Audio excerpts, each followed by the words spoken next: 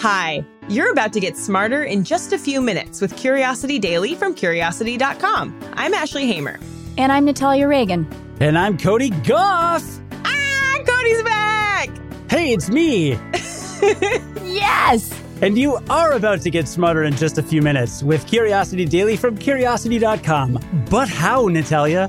Today you'll learn why adding cold cream to your coffee keeps it hotter longer, why social identity can make people distrust the scientific consensus, and why you need self-compassion for self-improvement.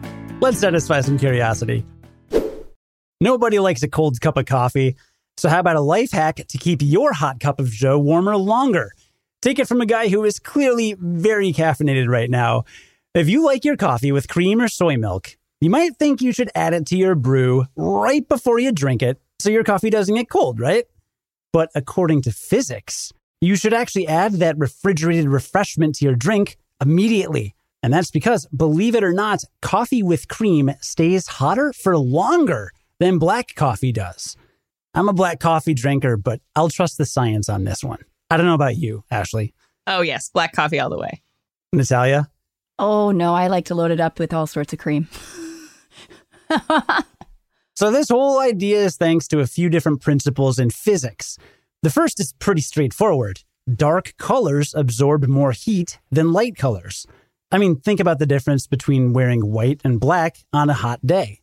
That means dark colors emit more heat too.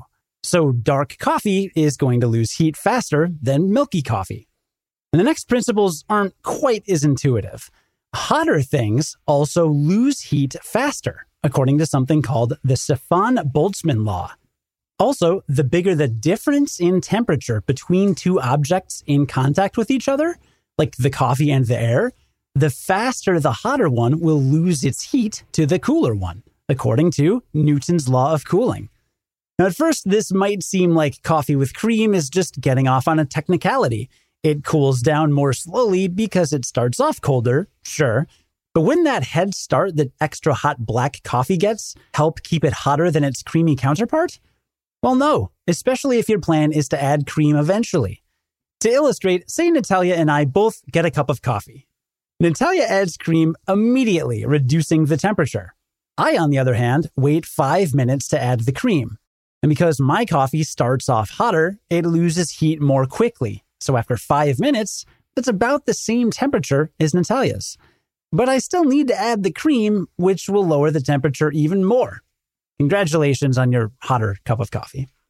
Finally, there's the fact that adding cream to coffee increases its volume and its viscosity, or thickness.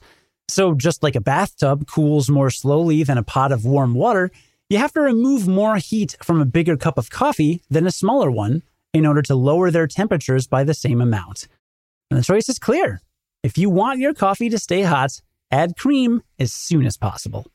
From evolution to climate change, there are plenty of scientific topics that have the public embroiled in controversy, even when the scientists are in agreement. How is that possible? Why don't people just trust the experts?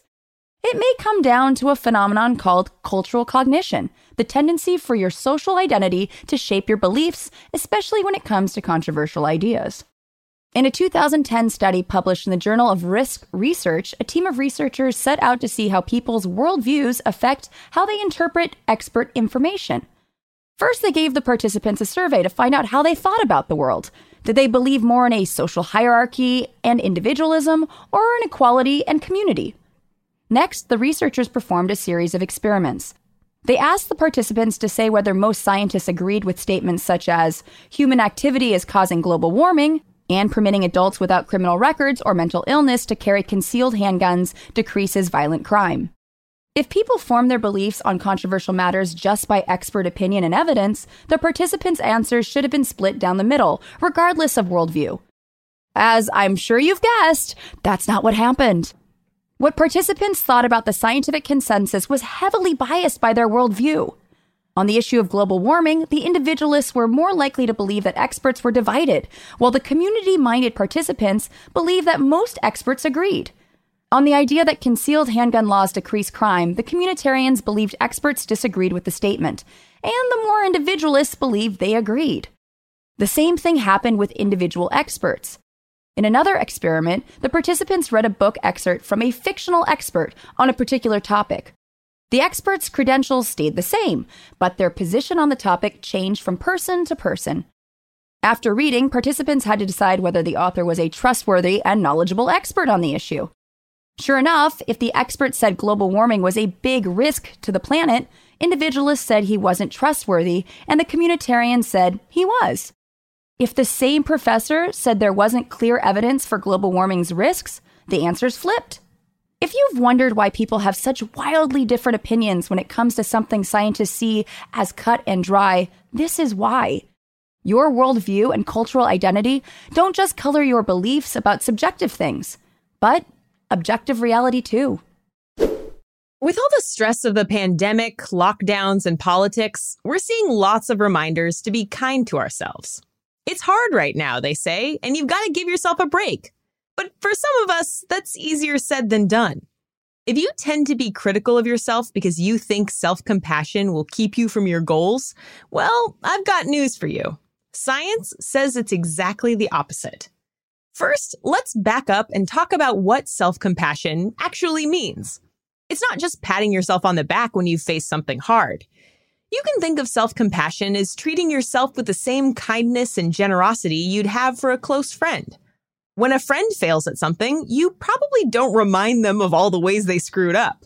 Instead, you might offer words of comfort, let them know you don't judge them for it, and remind them that nobody's perfect. Self-compassion means doing the same for yourself. Self-compassion isn't just good for your mental health. It's good for your goals. For a paper published last month, researchers led by Christina Quill at Drexel University performed 3 studies. In one, they asked people to imagine scenarios where a mistake on their part led to a disastrous result, then indicate how they'd respond and how hard they'd try to improve to make sure it didn't happen again.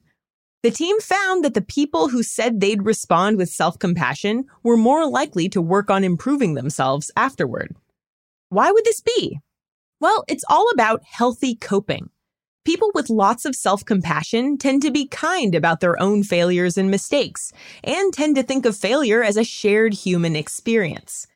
People with this kind of emotional acceptance are more motivated to work on their weaknesses because they don't sink into defeatism when something bad happens. If self-compassion is hard for you, these researchers have a solution.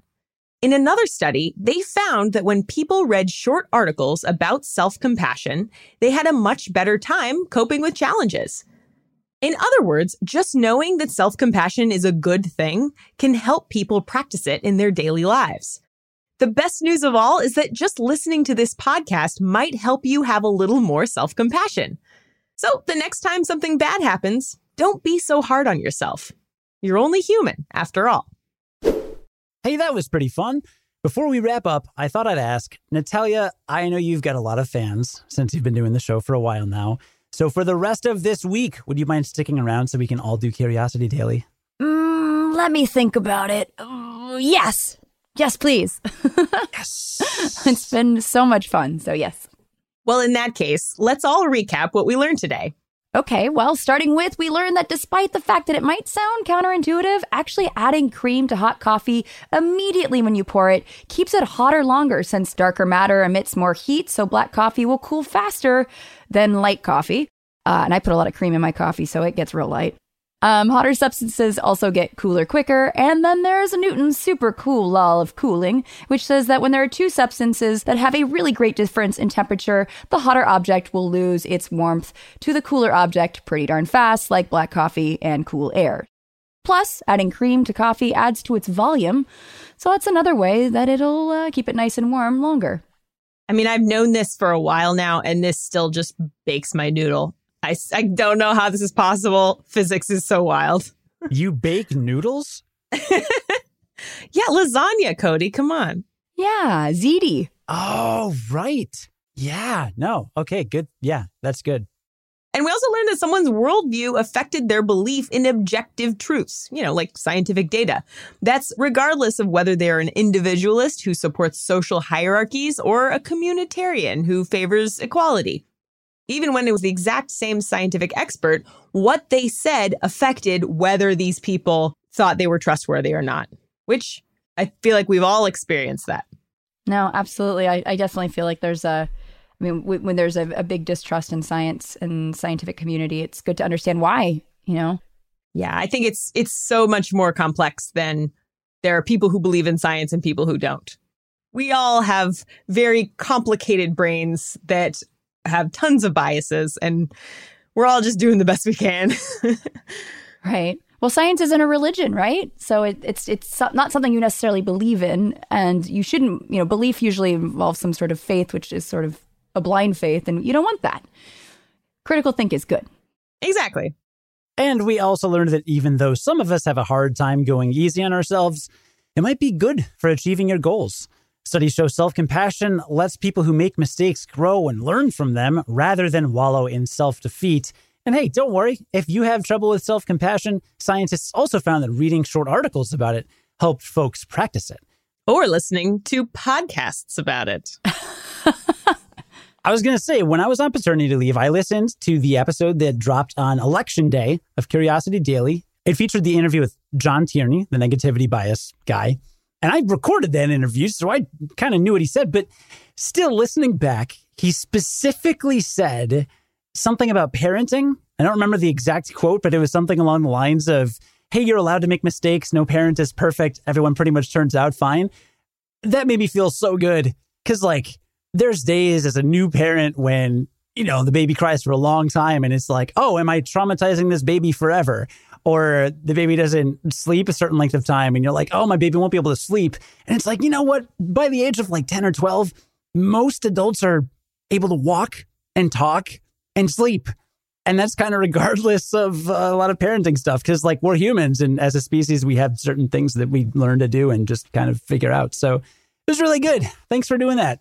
Oh, I'm so glad. Yay. Yeah, I think that's a great example because he basically said you don't have to go to every soccer practice or every game or tournament. It's just, showing up for enough, Yeah. And if you, listener, enjoyed that segment today, we have a whole bunch more coming this week because we're going to have a great interview with a social psychologist who talks all about stuff like that. So it'll be great. I can't wait because I haven't heard that one. I'm new to this whole Curiosity Daily deal. I don't know what's coming up. What's going on? We'll teach you. We'll teach you, Cody. Don't worry. I'll take you under my wing, kid. Cool. Can't wait. Excellent. Today's stories were written by Ashley Hamer and Kelsey Donk and edited by Ashley Hamer, who's the managing editor for Curiosity Daily. Script writing was by Natalia Reagan and Sonia Hodgen. Today's episode was edited by Jonathan McMichael, and our producer is Cody Goff. Hey, that's me. Join us again tomorrow to learn something new in just a few minutes. And until then, stay curious.